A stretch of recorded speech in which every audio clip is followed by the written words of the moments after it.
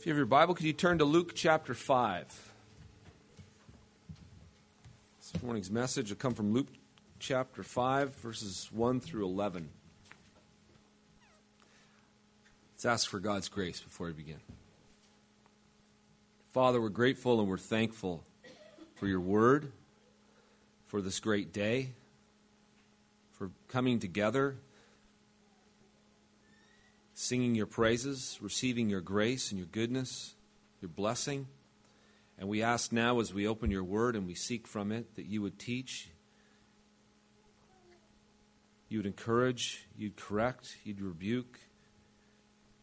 You would do what only you can do through your word by the Spirit. So please work in us now. We ask for it in Christ. Amen. Luke chapter 5, beginning at verse 1. On one occasion, while the crowd was pressing in on him to hear the word of God, he was standing by the lake of Gennesaret. And he saw two boats by the lake, but the fishermen had gone out of them and were washing their nets. Getting into one of the boats, which was Simon's, he asked him to put out a little from the land. And he sat down and taught the people from the boat. And when he had finished speaking, he said to Simon, "Put out into the deep and let down your nets for a catch." And Simon answered, "Master, we toiled all night and took nothing. But at your word I'll let down the nets." And when they had done this, they enclosed a large number of fish, and their nets were breaking. They signaled to their partners in the other boat to come and help them, and they came and filled both boats, so that they began to sink. But Simon Peter saw it. When he saw it, he fell down at Jesus' knees, saying, "Depart from me, for I am a sinful man, O Lord." For he and all who were with him were astonished at the catch of fish that they had taken. And so also were James and John, the sons of Zebedee, who were partners with Simon. And Jesus said to Simon, "Do not be afraid. From now on, you'll be catching men." And when they had brought their boats to land, they left everything and followed him.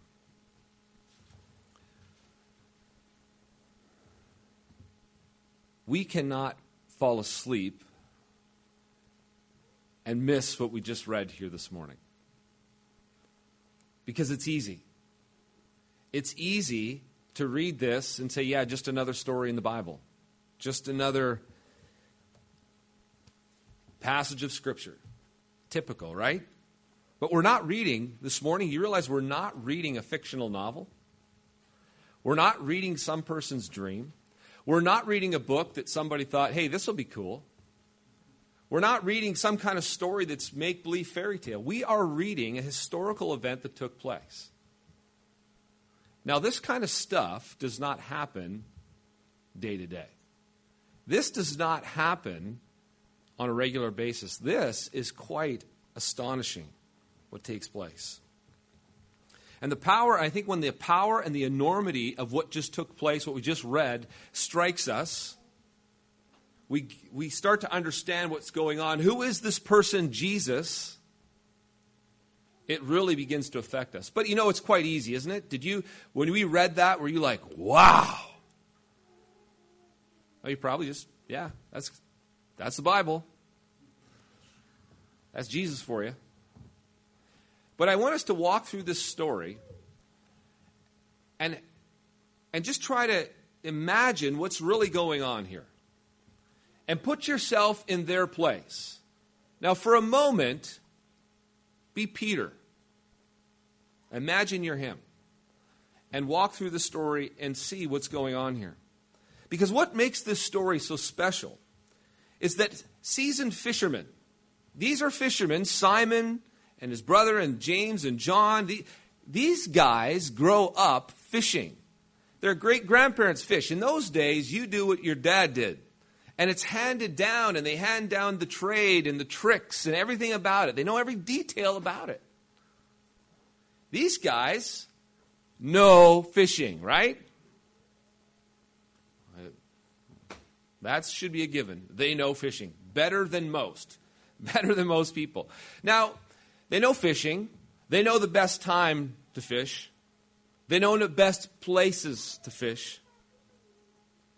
And guess what? They were out at the best places, at the best time, doing the best things, with all the skills, with all the tricks, with everything they do and know. And you know what the story says? They caught nothing. It was a bust. They didn't do so well. And then Jesus, he's being pressed by the crowds, and is so pressed by the crowds, he needs to get away because he's backed right into the water. And so he hops in the boat and goes out in the boat to speak from there. But when he's done, Jesus suggests something to Simon. And Jesus, he's no fisherman, is he? He's not a fisherman. He doesn't own a boat. He doesn't mend nets. He's a carpenter, right? What does he know about fishing? He doesn't know where the good spots are. He doesn't know the best time of the day to go fishing. And he comes up with this audacious idea.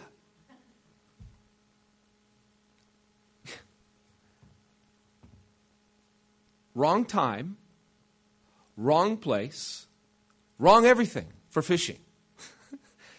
And he suggests to Peter, let down the nets.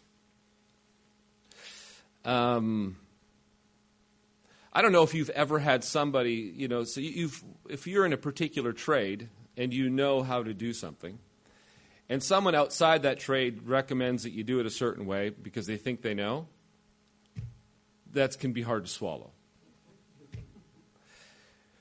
Let down the net. Let's do some fishing. Okay.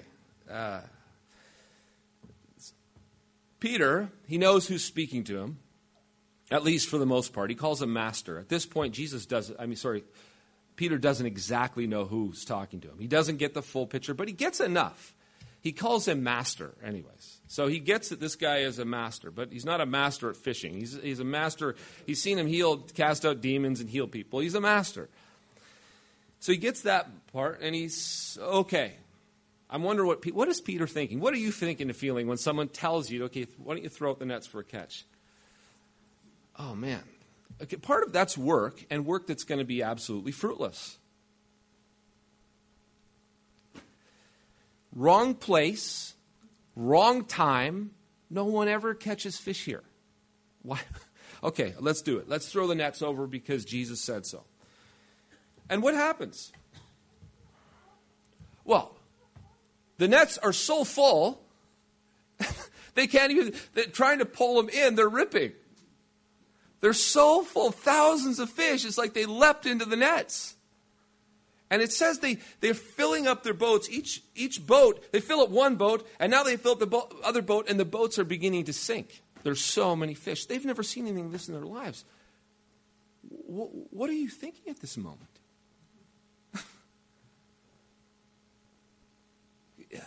Okay, there's such a thing as a good day fishing.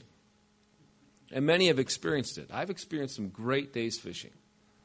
Great days where you could fish, and you're every cast catching fish. Literally. It's called a great day fishing. This is beyond great day fishing. This is beyond anything they've ever seen or imagined. Because here's something you'll notice. Prior to this, Jesus, he casts out demons and he heals the sick. And he's doing it with words, right? He says, demon be gone, fever be gone. He rebuked the fever. You know what you'll notice missing here? Any words. Jesus didn't say anything. He said, let down your nets. Imagine the power of somebody who can just say, let down your nets, and wills fish, just wants fish to be in the net, and they jump in the net. This is what Peter encountered. Peter encountered a power that, okay, I've seen the demon thing, I've seen the sickness thing, I've seen the healing, and that was pretty special, but he is absolutely blown away. So blown away, Peter falls at Jesus' knees and confesses his sinfulness. I like how Calvin put it when he said, although men are earnest in seeking the presence of God, yet as soon as God appears, they must be struck with terror and almost rendered lifeless by dread and alarm until he administers consolation. Hence we see that it is natural to all men to tremble at the presence of God. And this is advantage to us in order to humble any foolish confidence or pride that may be in us, provided it is immediately followed by soothing consolation. And so Christ relieves the mind of Peter by a mild and friendly reply, saying to him, "Fear not." Don't be afraid, Peter. That's what he says to him. Peter was rocked to the core. Peter was moved in a way that he never moved. Jesus touched him in the area of his giftedness, in the area of his abilities. He's a good fisherman. They've done well. And Jesus did something that rocked his world. He couldn't believe it. Being in the presence of Jesus at that time, when they witnessed power beyond what they could imagine, naturally they were afraid. Have you ever shot a high-powered gun before? Do you remember the first time someone hands you this beast? I'm talking high-powered gun. Not a little .22, you know. Something bigger. It's a handgun, 45 or a 7mm rifle, and it's your first time. Or a shotgun. And if you've ever done this before and you're younger, you know these. You've heard these things, and you know they have great power because just from the sound alone, it's like, whoa. And so it's your first time, and here it goes, and you put up to your shoulder, and you're not sure if should you go loose or tight. They say, put it in there kind of snug. So you put it in there kind of snug, and boom! You're like, whoa! It rocks your whole body. You're freaked out. You're absolutely freaked out, and they offer you the second shot. No, I'll pass this time. That was great. That was amazing. But you're fearful of the power. We're fearful of when we encounter power that is beyond kind of normal, it causes us to be fearful as creatures. That's why we fear lions and grizzly bears and lightning and big bombs. We're not afraid of them if we're safe. We can be 2 feet away, and as long as there's a big old cage, we're like, nah, you know. It's love when you go to the zoo, there's this gigantic grizzly bear swimming in the water, and the kids are playing up at the glass. And there it is. It's huge. But yet, so we feel there's a confidence, a safeness, because that power is being shielded from us. In the same way, when Jesus was walking around, they didn't get it. The power was being shielded from them. But I tell you, at this moment, the cage went away. The glass was gone. And they encountered a power that caused them to be terrified. Terrified. And Jesus says, this is a great teaching moment. And this is all on purpose, for a reason. And the reason was to give them a metaphor. Now look at this metaphor, what goes on here. When Jesus performs this miracle, this is what it's primarily for. It's primarily to show them what exactly he wants them to do. What he's calling them to. Because after Jesus calms their nerves, what does he say to them? He immediately turns to them and says, do not be afraid. In verse 10, the last part of verse 10, from now on, you'll be catching men. These were fishermen who were going to be made into fishers of men. Jesus didn't have them bring in the haul and then say, I tell you what, I want to make you guys some evangelists. He didn't say that, did he? He tied it to what happened. He says, do you see what I just did? Do you see what just happened? Do you see how good of a fisherman I am? I've never done it before in my life. I can just will it, and it happens. And he says, come follow me. I'm going to make you fishers of men. This was a an action lesson, a really pointed lesson. He has them by the collar, just by the dramatic event itself. And he says, this is the picture. I want to make you fishers of men. And ironically enough, on Pentecost, after the pouring out of the Spirit, we heard this morning in Acts chapter 2, Peter gets up and he preaches the gospel, right? And what happens? That day, 3,000 men, it says, jump into the net. It actually wouldn't even surprise me. This would be a God thing. If you were to count the fish that jumped into those nets, probably was about 3,000. Wouldn't surprise me. Because that's the way God does things. And this is what we see. This metaphor being worked out in their lives. That Jesus says, I'm going to make you fishers of men. And I'm going to make you better fishers of men than you were fishers of fish. You fished fish. And you came up empty at times. And it wasn't very good. But I'm going to make you fishers of men. And you're going to see some amazing things happen. Of course, that's one powerful message, isn't it? To get a word picture like this. To be able to have such a metaphor. A metaphor, we're not just talking about, imagine this for a moment. Or, it's like this. It's like going fishing one day. No, it's such a powerful metaphor. It's like, it happens. It grips them in ways that they're caused to be terrified. And then Jesus uses this metaphor to say, this is what I want you to do. I want you to call. I want you to go and be fishers of men. You know, obviously, they didn't know exactly what this meant. They couldn't have. We can see their ignorance throughout the Gospels. What does this be, fishers of men? What does that mean? But they soon realize what Jesus is talking about and what this means and all that it entails.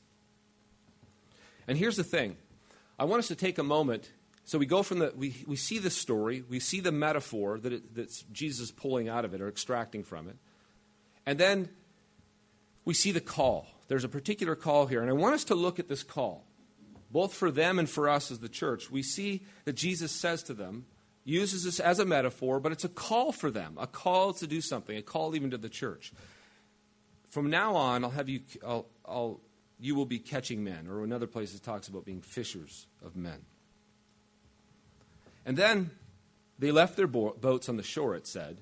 And they left everything and followed Jesus. They follow him.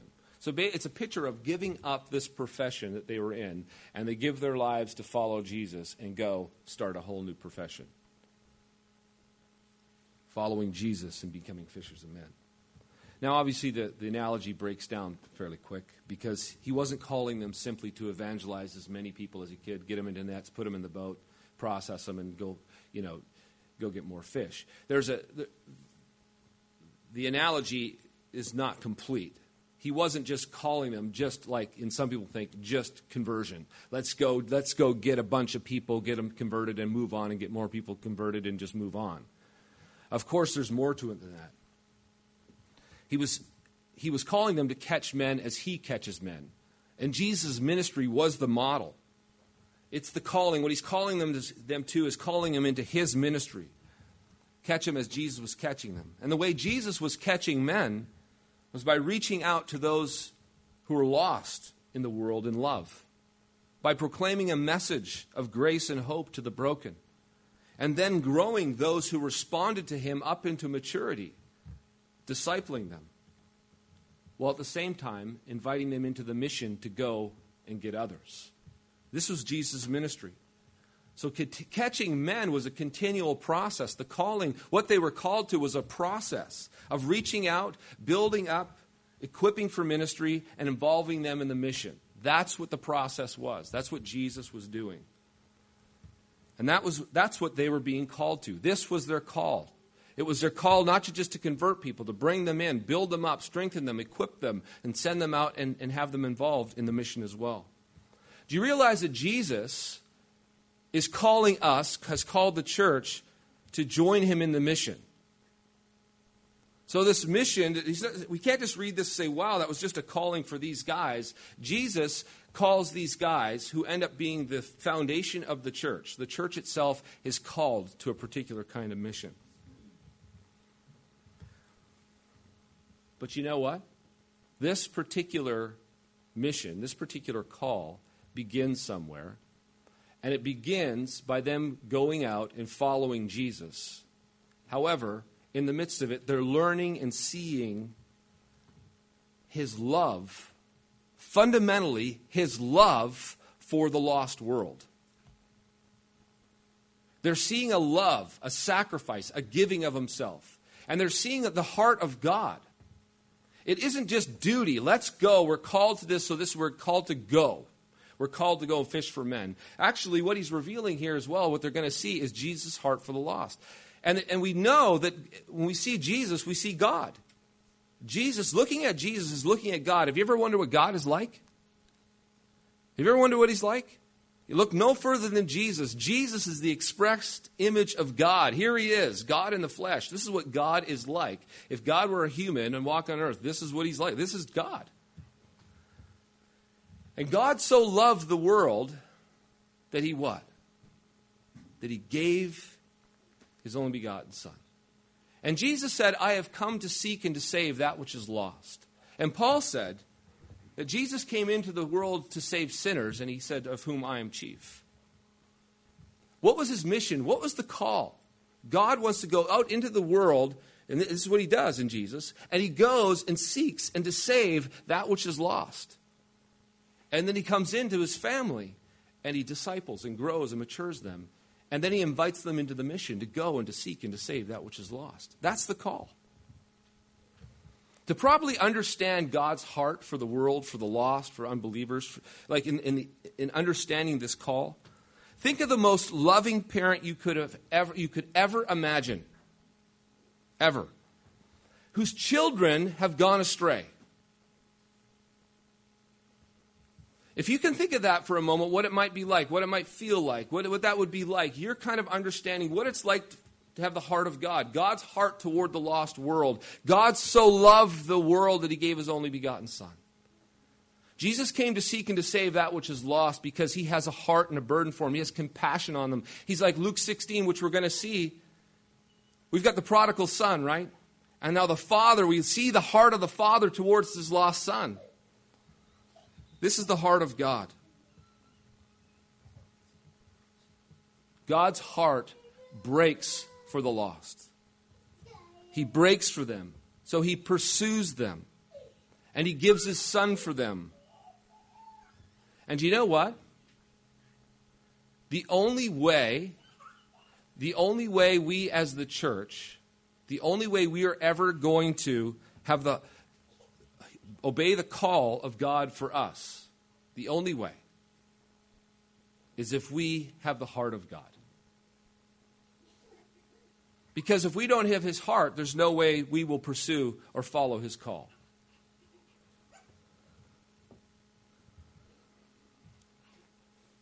And the honest question I have to ask myself is, the honest question you have to ask yourself is, do you have the heart of God? Do you have the heart of God for your lost neighbors, for your co-workers, for your family members, or your friends, your lost friends?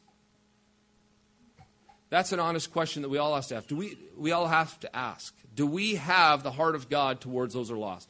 When you look outside those windows, you see a world, you walk and live in a world, particular world. Do you have God's heart for that world, for those people? Because if we don't have God's heart, if we don't have his heart, our heart will not break for the lost, for those who are trapped in sin, for those who are under the power of the devil, who are groping around in darkness. We will not have God's heart for them. We will not have compassion. We will not think much about it at all. But you know what would happen if we do have God's heart for the lost? We would heed his call. We would obey his call. We would surrender to his call. We would seek them out. We would reach out to them. We would pray for them. We would pursue them and seek to win them to Jesus. That's what we would do. That's how we would act. However, most of us, most of the church, if we're to ask that question of ourselves, what is our heart towards those who are lost? The true answer would be, no, I don't have the heart of God for the people outside the kingdom. But there was a time when I did. There was a time when I did. And here is why I believe our heart grows cold and we slip away from the call that what we're called to as the church. We slip away and we get into other things because we don't like what they do. We don't like how they talk. We don't like the way they vote. We don't like what they say on Facebook. We don't like what they like. Right? We don't. And so the tendency is over time to forget where it is we've come from, to forget who we were, and then start to see it as us and them. We begin to think, that's simply who we are. This is simply who we are. That's simply who they are. And there's this giant chasm that remains. And then all of a sudden, we like our people, they like their people, we're not of them, we're not of them. Let's just keep it that way. And so if God wants to save them, He's sovereign, right? What will He do? He'll save them. Man, I hope He does something with them. But however, when we look at the life of Jesus, what does He do? He goes after them. He pursues them.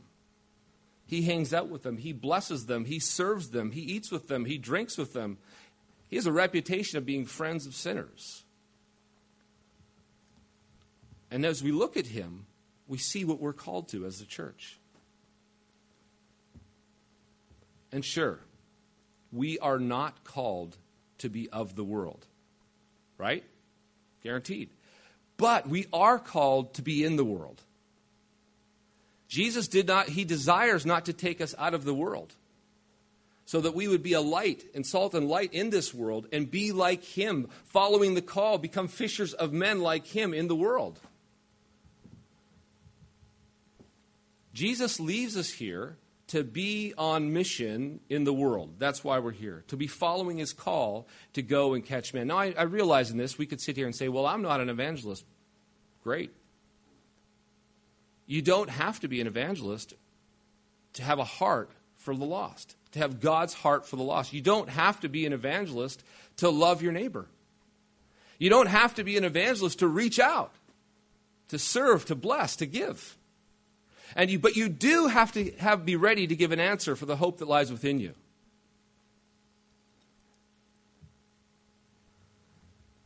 So if you or I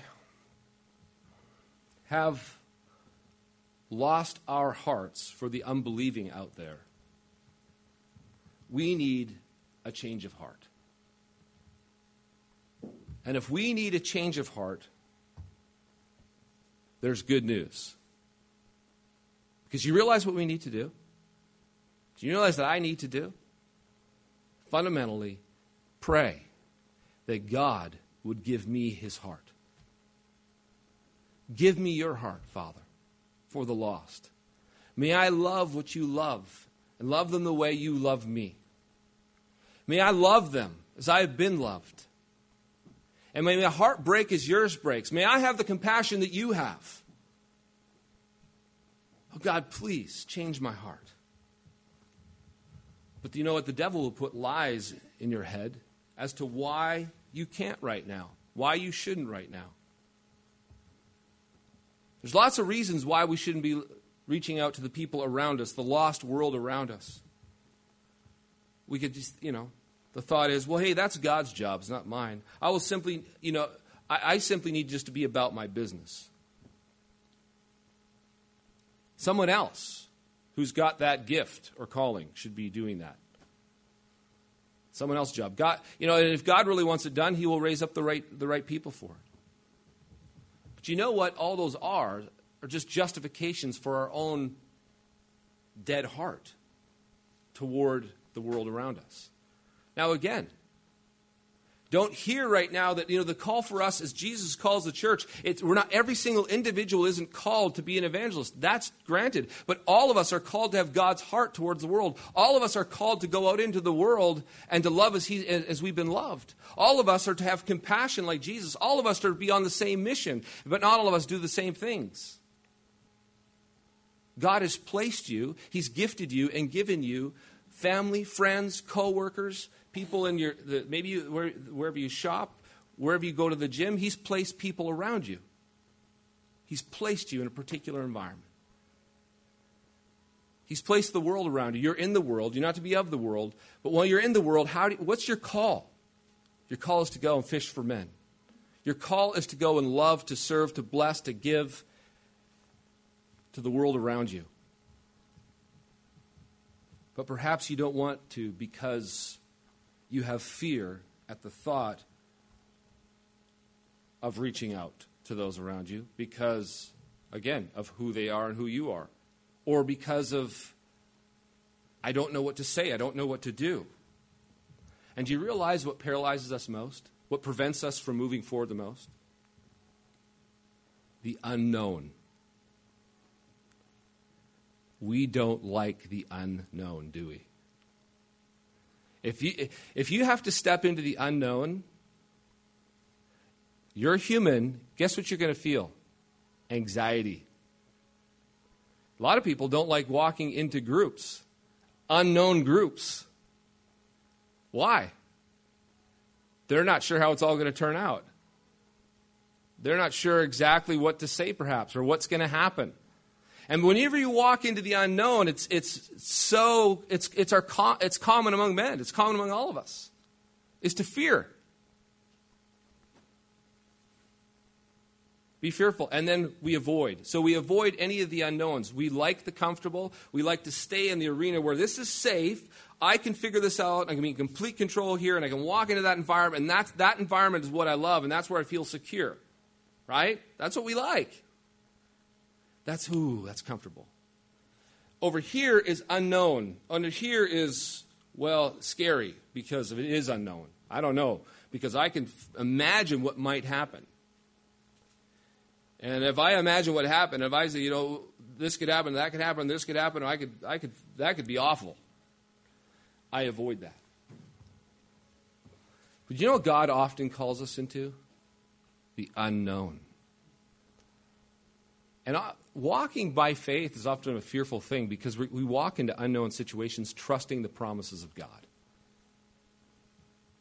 When Jesus calls his church to go and make disciples of all nations, look what he says at the very end of it. And lo, I'm with you always, even to the end of the age. I'm with you. I'll be with you. So reaching out, going out, extending hands of grace and mercy is always fearful because of the unknown. But you don't have to fear because your God is with you. Your God has ordained the situation. Your God will help you. Your God is there for you in it. And here's the other thing. You don't have to go. We're not called to go knocking on doors and say, and do some survey or find out if we can start preaching to people. What we are called to reach out in love. We are called to serve, to give, to bless, to have a heart for the lost. To have compassion. Remember, God has placed you among certain people. Your coworkers, your neighbors, your neighborhood, your family, your friends. He's placed you in certain locations around certain people. And he wants you to be like him wherever you go. And how was he toward them? He reached out to them. He loved them. He served them. He blessed them. He ministered to them.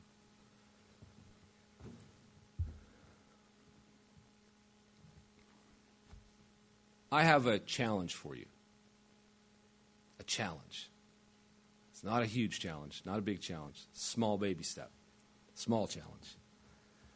I would like you to do something today. Make a commitment today. And here's what I'd like you to do. Here is my challenge. My challenge to you is, first of all, pray.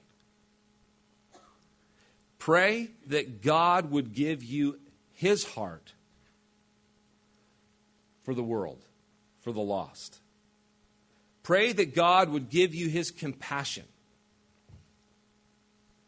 And that's the first thing. Pray. And then, second of all, I want you to pray that God would give you, and here's just, it's simple, it's easy, one person or family. If you're single, that God would give you a person. If you're a family, that God would give you a family. Show you who it is that you will pray for, unbelieving family, that you will pray for daily. And that you will look for ways to build that relationship, to spend time with them, to reach out to them, to bless them, to serve them, to give to them, to love them. And thirdly, pray that within 1 year, within the year, this year, that God would so work in their lives that you would see them in church. That's the challenge to you. Pretty simple. We can all kind of do that. Pray that God would give you his heart. Pray that God would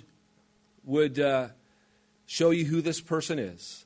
And pray that within 1 year, God, you would see them in church with you. We can all do that. That's a pretty easy step. It's a pretty easy challenge. But I tell you, just by focusing on the one, it makes it something you can do, simple, practical, and has implications. And as you see God working in and through this relationship, it'll do nothing but encourage you to do more. To get going, get God's heart, get on mission with God and what he's doing as he's called his church. This is what I want the church to do. While we're here, we want to be out, reaching out and loving and serving, bringing them into the church, seeing them grow up to maturity, and that they too could turn around and go and do likewise. Because as long as we are just content and happy to be in our own little cluster, and our mind and our thoughts and our heart and our compassion is not outward, we become weird. Like a self-centered person becomes weird. Over time, we shrivel up and die. But if we have a heart and a mindset that reaches out and looks outward towards others, our lives get filled up. We become full. It becomes exciting. It becomes something you feel like your life is on mission and not just so inwardly focused. And I'm telling you, that this is something that I believe that we truly need to get into our hearts. It needs to capture us. We need to start to love the things that Jesus loved. When we look at what Jesus came to do, he tried to take these fishermen's attention away from the fishing and their calling. And we're not all called to drop the nets and drop our work and go. But within your work, within what you're doing, where you're at,